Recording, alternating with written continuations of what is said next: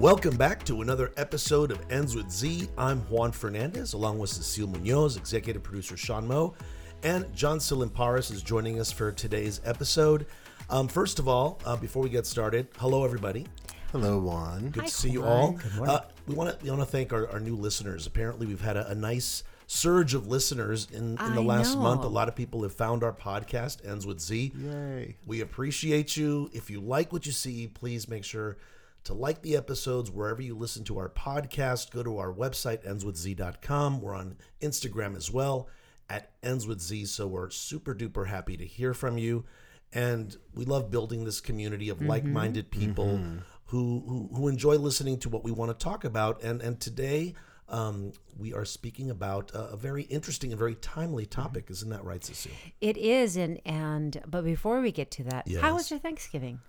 My Thanksgiving was great. As you know, in the news business, I work Thanksgiving so I can have Christmas and New Year's off. I went to lunch at a friend's house. I've been going there for the last 3 years. My partner was up in Sacramento with his family. So for me, it was normal. For a news person, that's a normal Thanksgiving. It was great. I was around people I knew. They were so welcoming me as always. So Oh, that's I nice. had a good one. What about you, John? It was nice. Part Friendsgiving, Friends Thanksgiving. Yeah, something like that. Yeah. And part family. So it was Oh, nice. that's Very good. low key, didn't travel, stayed in Oh, LA. you stayed in LA. I like hearing low key because usually these events, these holidays bring a lot of stress with people. I was texting a friend of mine at work who was giving me a play-by-play as to what was happening at his home for Thanksgiving. Not fun. I mean, typical family drama, but it happens. What about you, Cecile? You were with family? Oh, yes. I was back in my home in Arizona. And the first thing I have to say is I walked in. And apparently, I have a pool table now. My sister. Oh, surprise. It was great. So that tells you how flexible I have to be with my house there. It's really the fun house, which brings me great joy. I walk in, I look to the left, and Sean, I think I sent you a picture. Oh, I didn't. Of the pool table. Yeah, it's really cool. It's the fun house, but in a good way. In a Not the very fun house. exactly. Fun Well, house. it depends on the evening and the discussion. So I turned to my left, which is technically, I guess we can call it the formal living room. And there's this huge table. And it was wonderful because it brings all the kids. By kids, I mean my nieces and nephews who are in their 30s, some of them in their 40s, and some of them even 50. They were there till really late. We were up till 2 in the morning playing pool, all the generations, to the point that at one point the kids said, Aunt Vicky, that's my family calls me Vicky, which is my middle name. They said, we're going to have to bump out that wall to the house because we need more room and we should have a foosball table and we should have this. So by the time the weekend was over, we were talking about how we're going to do construction to the house. It's becoming a Dave and Buster's It's house, or a Chuck E. Cheese, depending on who's playing. But it was really fun and it was loud. It was crowded. I cooked. Sounds it was joyful. But the best joke that I heard from my brother, who tells quasi dad jokes sometimes, he said, if you here's a trick for you at Thanksgiving, you should bring up politics in the election. That way you'll be sure to only have very few Christmas presents to buy at Christmas. So, which is kind of what we always want to talk about around the holidays. How do we become better people? How do we connect and how do we engage? How about you, Sean? How was Thanksgiving? It was good. I stayed in town and went to a friend's house for dinner, and it was local, so You guested just like I did. I love guesting. I'm not a great host, but I love guesting. Yeah, I took you show some up, dessert, you need to go. Yeah. Oh, what did you bring? Well, I baked some of my famous cookies. Yes. And I picked up some gluten-free desserts for the host who couldn't. Like me. Yeah, Don's just like you. He can't have anything. You bring the best gluten-free Those stuff, are Sean. good. Yeah. And before we get started with today's episode, and another shout out to John's social John. media, John Tsilimparis. You've been really cranking up those posts on Instagram. I always love those. I tell people when I see them posting from the car, there's something very intimate about it, and you give people little nuggets of wisdom. So, which we all need. And what is your Instagram? Thank you. It's fun to do.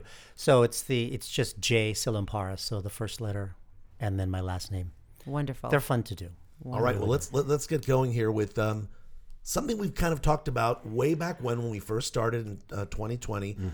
It's artificial intelligence, but we're adding something new to it which is the artificial empathy Yes, aspect of it. That was episode 7, which we did July 20th of 2020. Right.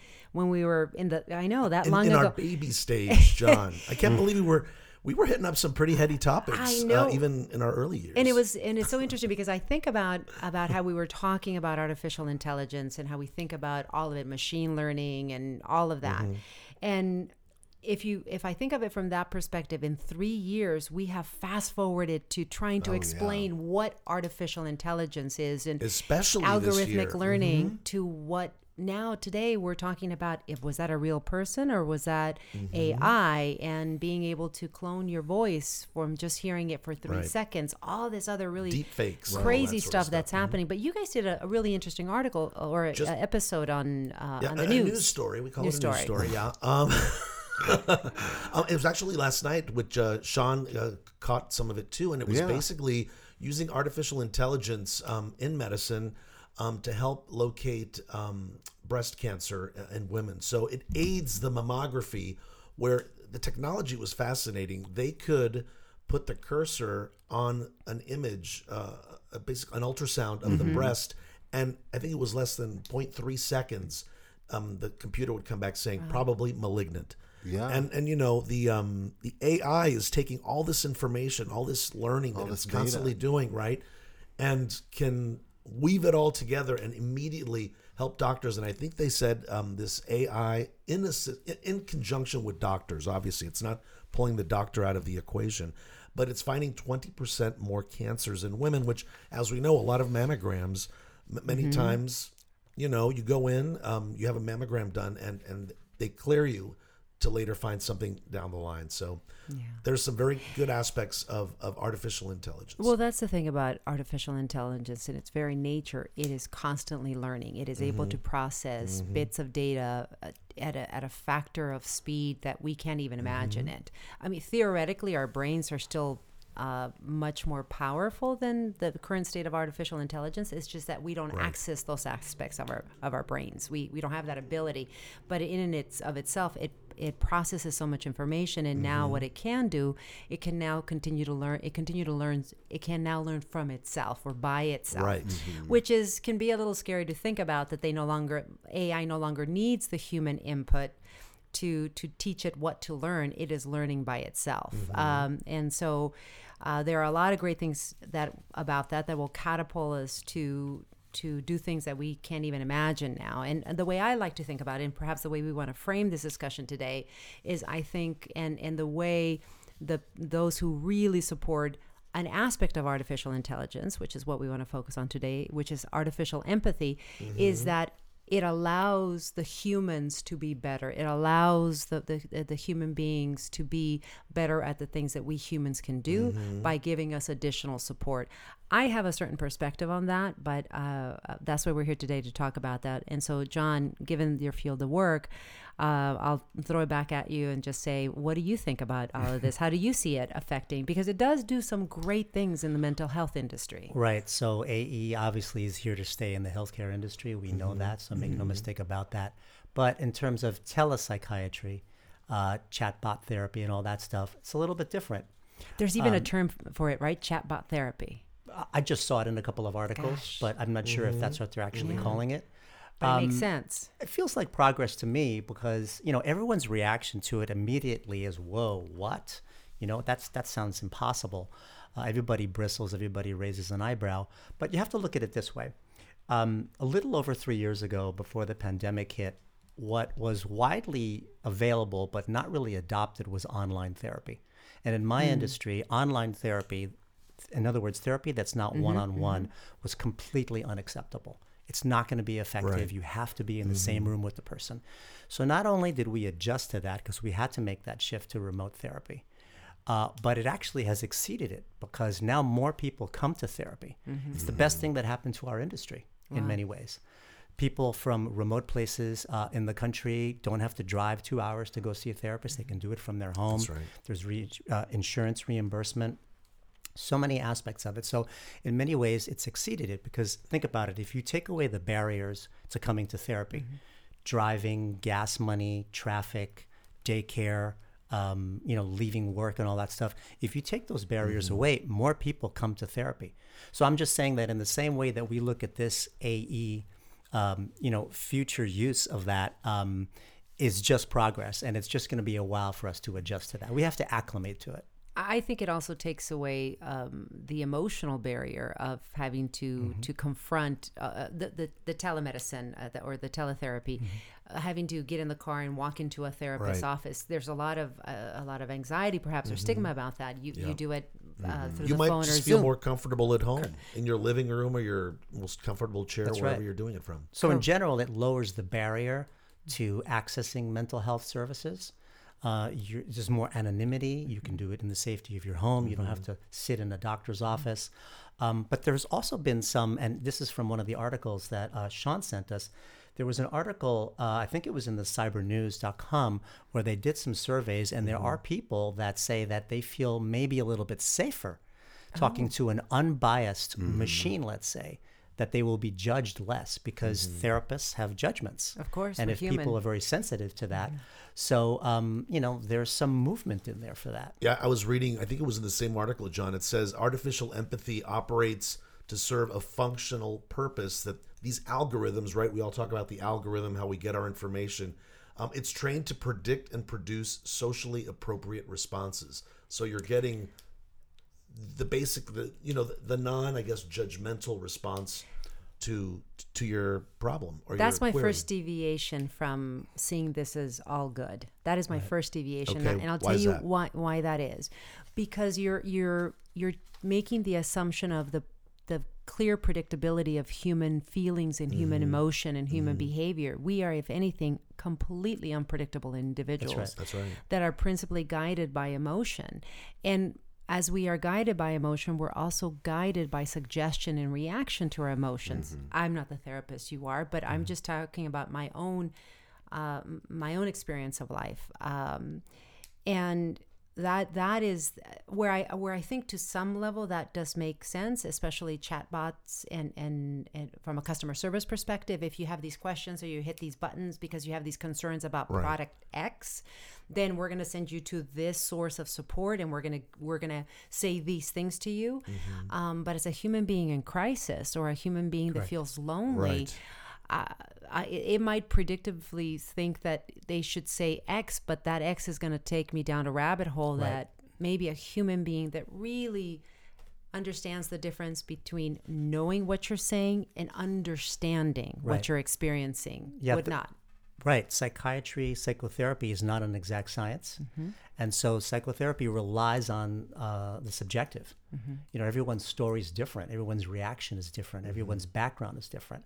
So remember, the AE interventions don't originate from an innate mechanism of deep understanding, human understanding, but instead from an algorithm based on data. Right. So you're absolutely right. That's where it starts to get tricky.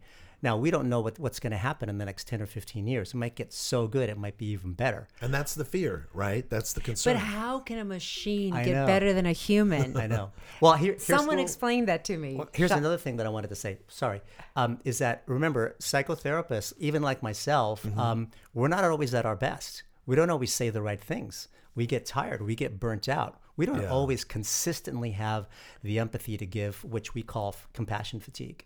We have I off understand days. that. So think of an entity, a machine that can, easily detect emotions and respond in empathic ways. Think of that machine doing that consistently without fail to the person that really needs to be listened to. Something to think about. On the simplest form, I'm just talking about Alexa, right? She's in a lot of people's homes. She's artificial intelligence to a certain point.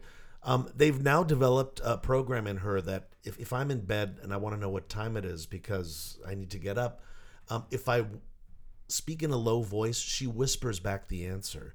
So, I mean, it's something very simple, but I mean, like, if I say something like, Alexa, what time is it? She'll go, it's 10:45. That's creepy to me. The first time, I didn't know this was happening, but the first time that happened, Did it freak you out? I thought there was somebody under my bed. It was really crazy. And that's AI in its simplest form, right? But the more we get used to it, we're going to be less Right. impacted by the creepiness of it. The creepiness of it. But do we want to get used to something that is not human telling us that they understand how we feel. And what does that say about the truth about humanity? Understand that they're trying to elicit the best response or the best result out of you by saying what they're saying. If you're not, I guess if you look at it just from that level, then I don't, how is it wrong? If they're getting you to your best self because they know what to say to get you there. And we've gotten comfortable with AI a little bit. We know it can mimic intelligence. Yeah. We're not sure, and we bristle that can mimic empathy.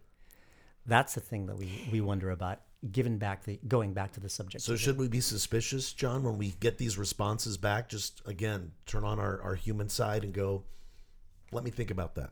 I would be, simply because it's still in its infancy. And as Sean said, it's going to take a while to get used to it. But I think like any new invention, we're going to get past it. Remember in history books when you read about, when the printing press started? Yeah. I don't remember what year it was, but, people were probably getting upset saying, what, we're not going to talk to each other anymore? We're going to read books instead? Where are my kids? They're off reading books. We should be talking to each other in front of the fireplace. And we got used to that one. So we're going to get used to this one eventually, and it's going to get better. Yes, people talk about in 500 years, we're going to talk about life before AI and after AI, whatever that life is going to be. I agree with what you're saying, but I still go back to the fact that I think that we as humans, we are hardwired to seek true understanding, true human connection. And just because we get used to the fact that it's artificial intelligence and that it is helping us, I don't know that I want to be around at the tipping point where we are comfortable with that and we can fall in love with our robots instead of another human being. Well, you said humans are hardwired for those things, but we don't live in that ideal place of human empathy. Correct, but what's the point from that? No, the point is that, yes, that's how we're hardwired, but that's not how we are always interacting with each other. I agree, because I think, so that I agree with, and I agree that perhaps this could help, because I think that we're at a period of time where we have never been more seemingly inclusive of people's differences, but at the same time so divided. Yeah. Over anything. The closer we are, the farther apart we are. Correct. That we very quick to push each other away. We seem to have receded to our own packs, or even the four walls of our homes. We're not as social anymore. Loneliness is on the rise. And so I can see how this will give someone maybe a prosthetic of human contact, but what is that? Or a false sense of security, because it feels like it's bringing you closer to somebody, but you're really isolating yourself and talking to someone that's not real. Yeah. Those are my questions, and those are my fears. So it may pull us apart even more. But there are studies that, and remember, the mental health industry, psychotherapy is like a big ship. It has a big turning radius. It's hard to make changes. But studies show that the relationship between the therapist and a client is one of the best predictors for success in treatment, which means that it's critical that a patient feels a sense of trust with the therapist. Can they develop that with a chatbot? That remains to be seen. You know? Do you guys remember the movie? I know I always go back to movies. Blade Runner, which was on the book Do Androids Dream of Electric Sheep?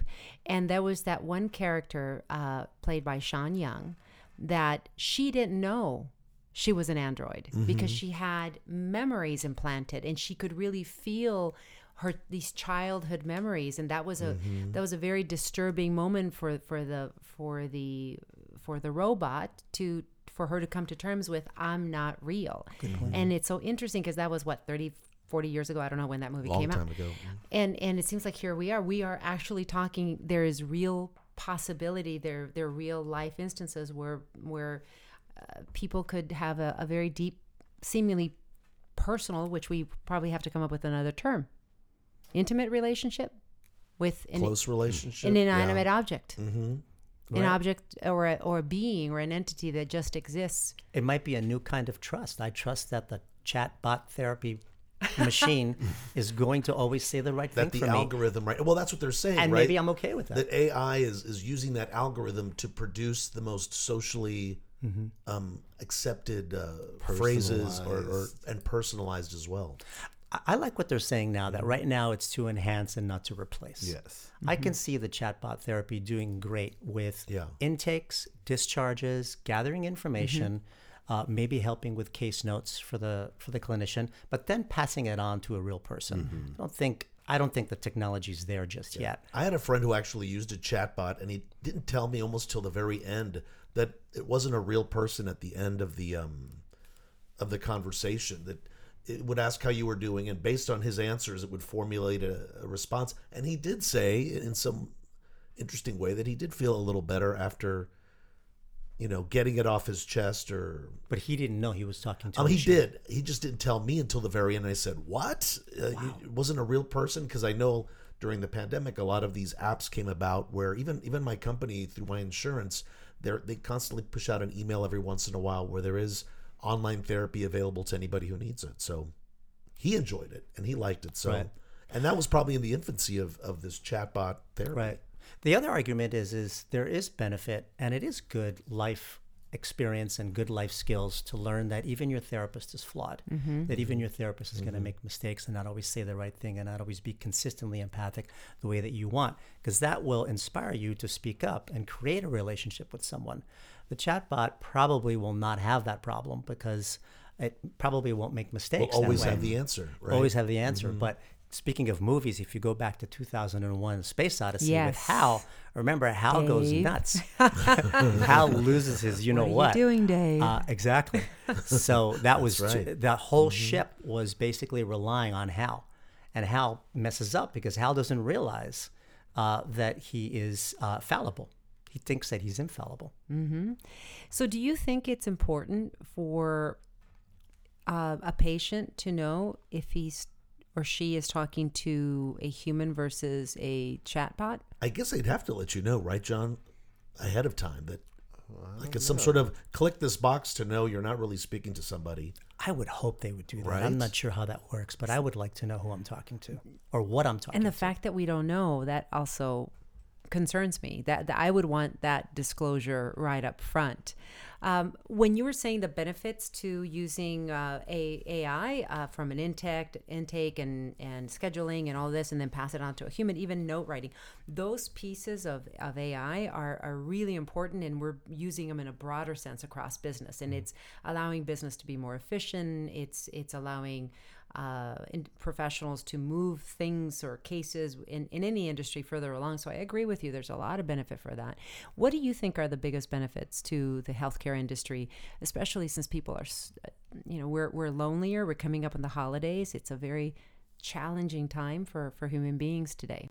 So, Cecile, to answer your question, getting back to the lowering the barrier to mental health services, I think that, since the pandemic, and even before, but since the pandemic, the access to therapists, to live people, has been inadequate. And so if this can add to that in any way whatsoever, to start the process, get people more engaged, again, do the preliminary stuff before you get into the real therapy, I think is the game changer. I think it's the way to think about it. That's good. I really do think that. It's one of the unintended benefits of the pandemic, right? It catapulted us. Oh, yeah. It did. Again, it exceeded our expectations. But remember, here's another thing to remember, that since mental health is such a high stakes kind of industry, too much reliance on AI or AE over time could be dangerous. And that has to be perfected, because it could be dangerous to people that are at risk for suicide, people that are at risk for self-harm. And that has to be regulated a little bit better.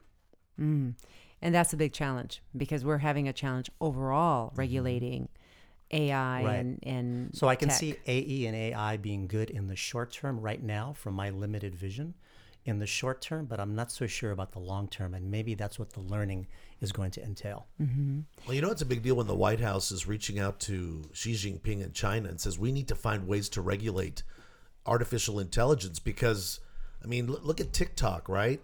Everybody was so concerned about it being a Chinese company, having your personal information. That's something to be concerned with. So it is something very serious. Well, for me, if you're working with a chatbot and that bot, and you have concerns, troubles, issues as a patient, and it's learning, and the chatbot somehow is manipulated and gets you to move down a path to change your behavior, that to me is concerning. I'm sure a therapist, good or bad, right? an evil-minded therapist could do the same thing, but or a tired therapist, or a tired burnt-out therapist. But a therapist would have that. that checkpoint where they would check back. Like if one of your, patients, clients, right, come to you and you write something down. Okay, they said this about that. The next time they see you, you can go back to your notes. A chatbot may not do that. You might just get another version of that artificial intelligence, right? That's true. Who may not check back with you and say, hey, remember when you said this? Yeah, I'm wondering if learning also involves having really good memory about what was said 2 sessions ago. Mm-hmm. That's a good question.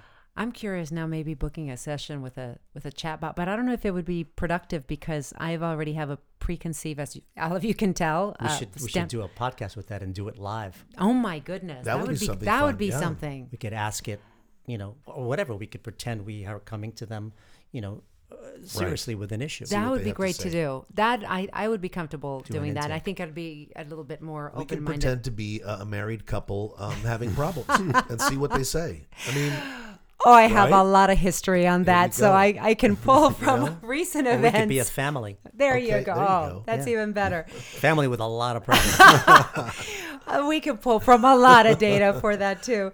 So what do you think is the difference? We keep talking about empathy. So talk to us as a therapist. How do we as humans give good empathetic support to our friends, especially during the holidays? And where could we seek that? Or how do you see that a chatbot could be supportive in that way? Well, I've always said that the best empathy we get is going to be from people that we care about and care about us. The human contact is incomparable. But let's define empathy then that we brought it up. So Okay.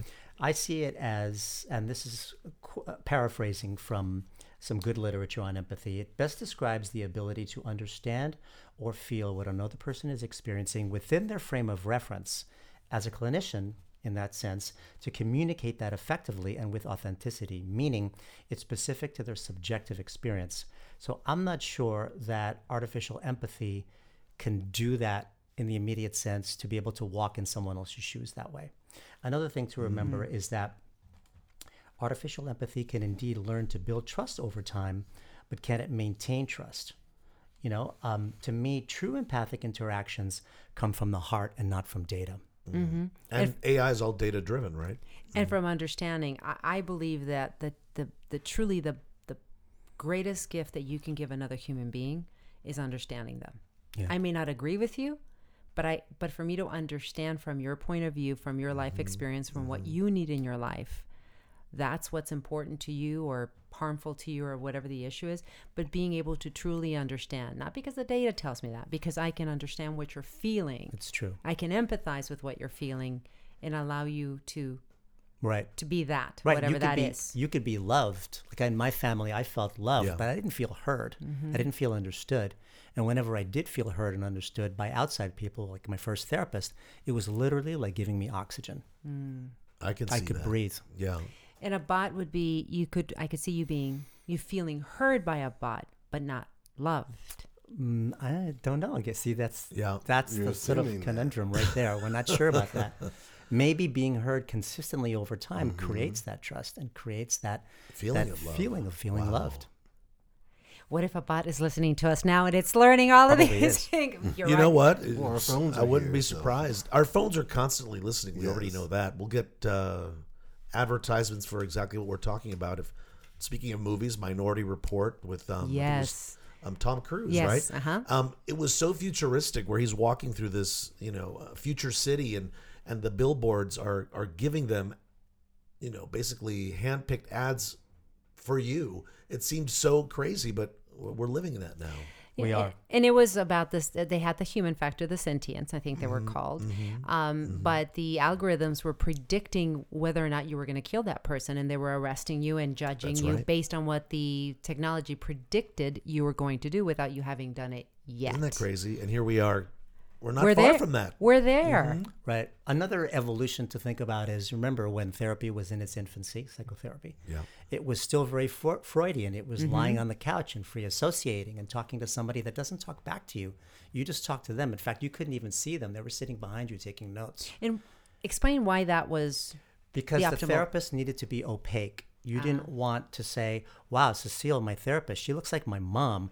God, when she gets angry like that or whatever, when her nostrils flare, that reminds me of my mom, and that would damage the therapy. You needed to be a blank slate, an opaque person. Is that why they were always kind of sitting behind the I was wondering that. But that You see has that in many movies. so yeah. changed. That's so old school. Now there are so many modalities where the therapist is much more collaborative. They're much more part Yeah. of the conversation. And, that took a long time to turn that big ship. So again, as Sean was saying, it's progress, which we're going to get used to. But like you, I'm skeptical, very skeptical right now. And it's important for people to be skeptical. We all just can't jump into the AI pool and expect it's going to be making wise choices for all of us, right?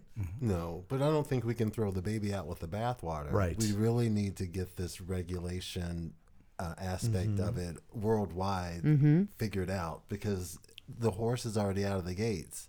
And again, if it's going to bring people to therapy and it's going to help people that usually didn't reach out, and it's just better for the mental health of the world, I'm all for it. I'm in. I'm not worried about my job being taken No. away to a chatbot. But Neither it would am be I. weird for a client to say to me, you know what, I'd like to work on a different type of modality. Could you refer me to a therapist? And I say to them, I got a great chatbot for you that you would love to talk to. He or she is really great. That might be something. You know what? Right. Something that in the future could be connected to your payment plan, and suddenly that chatbot's part of your staff. Well, as these Yeah. younger why not? generations become more and more digital, Right. I mean, they're more than digital native. That's all they know. Then maybe it's not going to be an issue for them. And the anonymity, again, is good for them, and the lack of judgment that they might experience. I was going to say something. Well, I'll go Say ahead and it. say it. I'll say it. I have an ex-husband that would love a chat box because they would never get tired of listening. And so maybe that's a group of patients that would be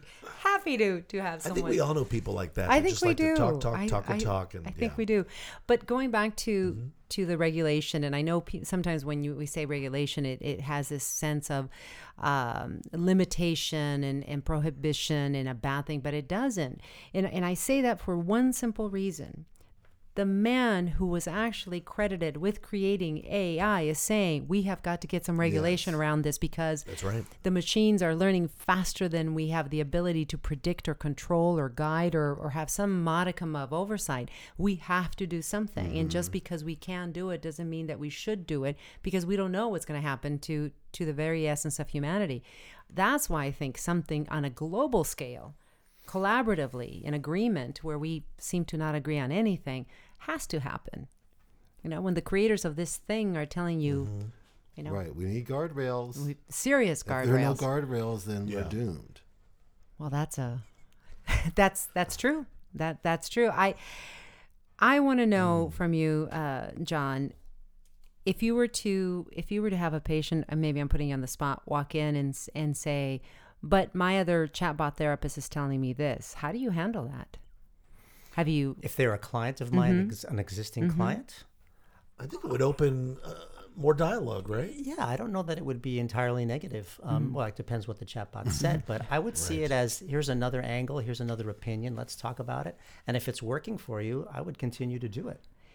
And I say that for this reason. In the work that we do in my firm at US Executive Search and Consulting, we use these algorithmic driven talent, skills, personality, skill set assessment that basically tells you take these series of questions, immediately prints out some information that says you're someone that is more prone to follow the rules, you're more risk taking. We've all grew up with these personality assessments, let's call them. And we have some clients that will look at an assessment and say, we're not going to interview that person. We're not going to talk to that person because he or she doesn't fit within that framework. And conversely, they have been very excited about someone, brought that person on board to lead a very large group of people. And the results was completely different than what they anticipated. So my point being, again, we human beings are very multifaceted. So where we might take some information that is given to us by a non-human being and think, okay, that's it, that this is who I am, I've got the notes, I've got the data, I'm going to go forward. How do you unwind that? I don't know. That's such a trust issue that I can Going back only to- rely on a human being to be able to understand me that way. Correct. But let me ask you this. If you were getting minor surgery, right? Nothing complicated. Would you rather have it from a machine that's done it millions of times or a human that's done it millions of times? Or a combination of both, which would be mine. Okay, ideally, I would want it have a combination of both. Number one. Number two, if it was you said minor surgery. I think for minor surgery, I would rather have I think I would always go with a human. If it was major surgery, believe it or not, I would be more prone to have a human do it than a machine. Probably a machine, probably for minor surgery. But why do I say that about major surgery? Because I would want the surgeon to know exactly who I was, that if we were in major surgery and my life wasn't going to be on the other side of it, once he got in there and opened me up and realized that he would know, or they would know what my preferences were and make a decision of, we can't go forward. And for me, I would rather have a human too, because in my mind, and maybe I'm fooling myself, but in my mind, the human might be able to detect if there's trouble and be a little more discerning about having made a mistake. I'm afraid the machine, if it does make a mistake, knock on wood, I hope it doesn't, but if it does, I don't trust that the machine is going to be able to accept fallibility and say, you know what, I messed up, I made a mistake. And then how do you fix that? They've already cut into you. Correct. Again, that's just my own musing around that. So I think to Sean's point, I think the younger generation would probably say they'd rather have a machine.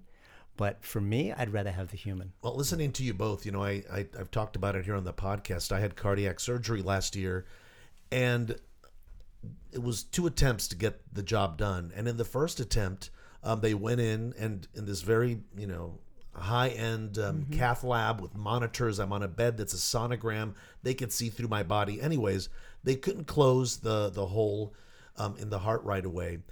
And I could hear them because I was awake. They go through your legs, so it's not very invasive. And it was the doctor, knowing that he couldn't do it, when he came to my head here and bent down, and he's like, "I am so sorry, but we can't do it. It's not happening. I'm gonna have to send you to a specialist to get the job done," which, thank God, did. There was concern in his voice. There was disappointment in his voice. After, I kind of came out of it and was being sent home, he came back and apologized once again that he couldn't do what he wanted to do, which is to do his best job. So there you go.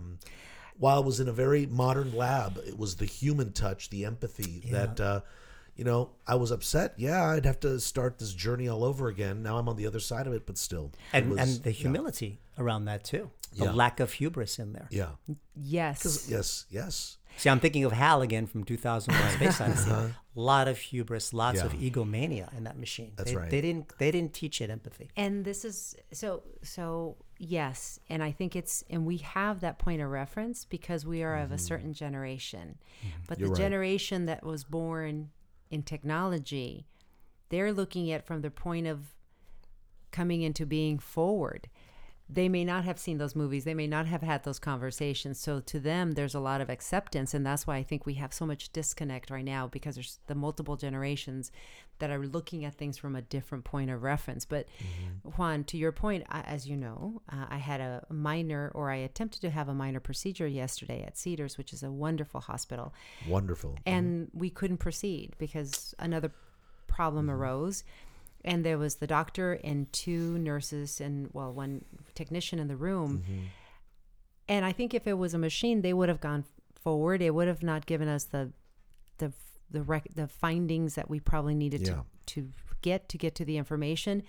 I can't tell you. I'm still upset about it. Not at them. I'm still upset because I'd been waiting for this to happen. The doctor was and the women were so empathetic. They kept holding my hand. Both of them walked me out the door. The doctor kept holding my hand and saying, "I'm so sorry, Cecile. It's going to be okay. Please call us back. I'm going to call your doctor. We're going to figure this out. I am so sorry.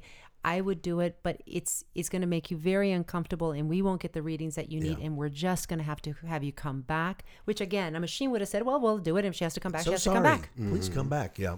And they must have taken, I'm not kidding you, an extra 15 minutes with me because they could see that I was being very nice and smiling, right? The manufactured acceptance, but they could Right. see me. They could see that I was really, why wouldn't I be?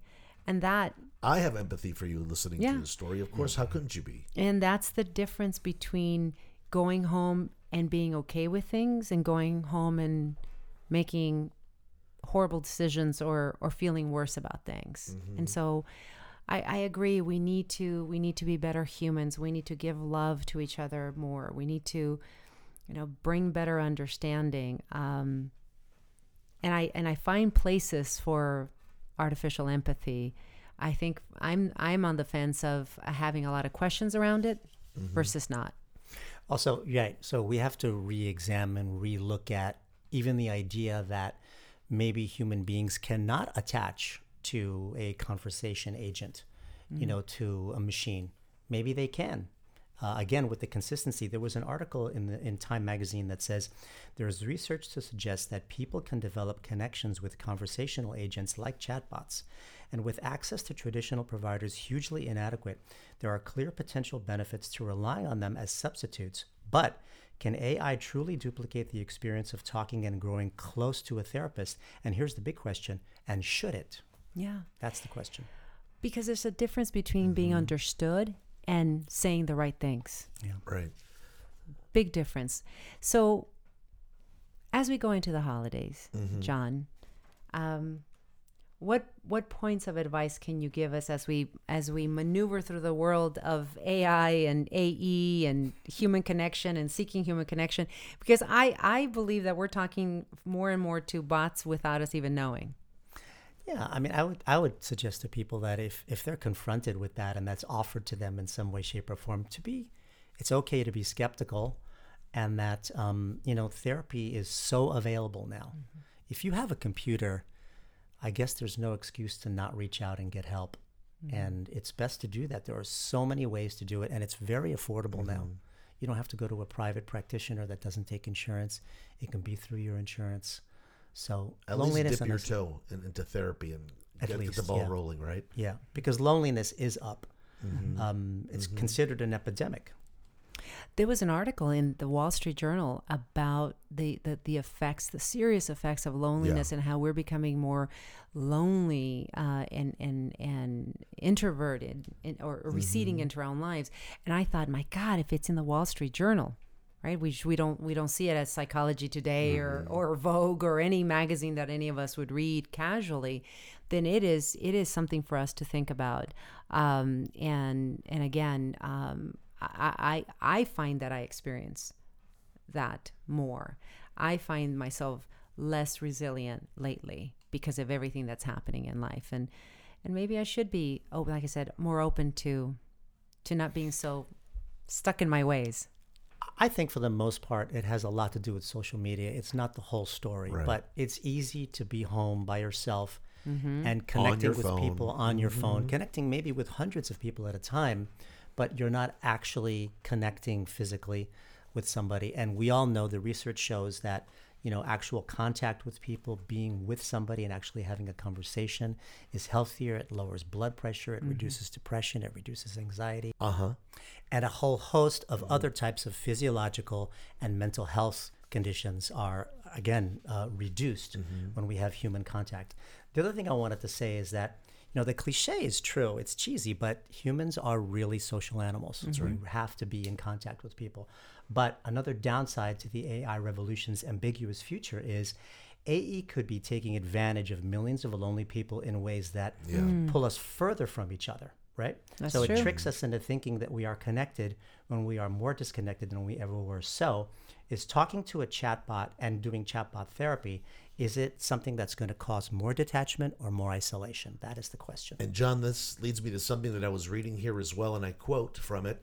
A discrepancy might arise from ChatGPT's ability to craft instant conversational answers, while physicians, molded by rigorous clinical training and time constraints, offer more succinct, actionable advice. However, It is crucial to distinguish between conversational fluency and actionable medical counsel. It ends up saying here, the rapid data-driven capabilities of AI chatbots might seem attentive, but the clinical judgment of physicians is irreplaceable. Right. The fluidness in the conversation. I get that. We're going to see that. But yes. Well, I'd like to remind all our listeners all over the world that we four are humans with all our flaws, with all our good and our bad and our picadillos. And we're proud of that. And we're proud of that and our That's human right. experience. And so please come back to us, listen to this episode and all our other 61 episodes already, and talk to us and engage with us and engage with people around you, because the best thing still out there is human connection.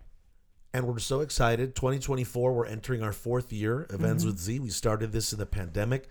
So again, to our listeners out there, reach out to us. What would you like us to talk about? Share your experiences with us. We're really easy to find. Isn't that right? Yeah. But above all, engage with humans. And that will bring us to the end of another episode of Ends with Z. Thanks so much for listening. If you like what you hear, please share and tell your friends. You can find out more about us at endswithz.com. For Cecile Munoz and executive producer Sean Moe, I'm Juan Fernandez. Have a good one, because above all else, you matter.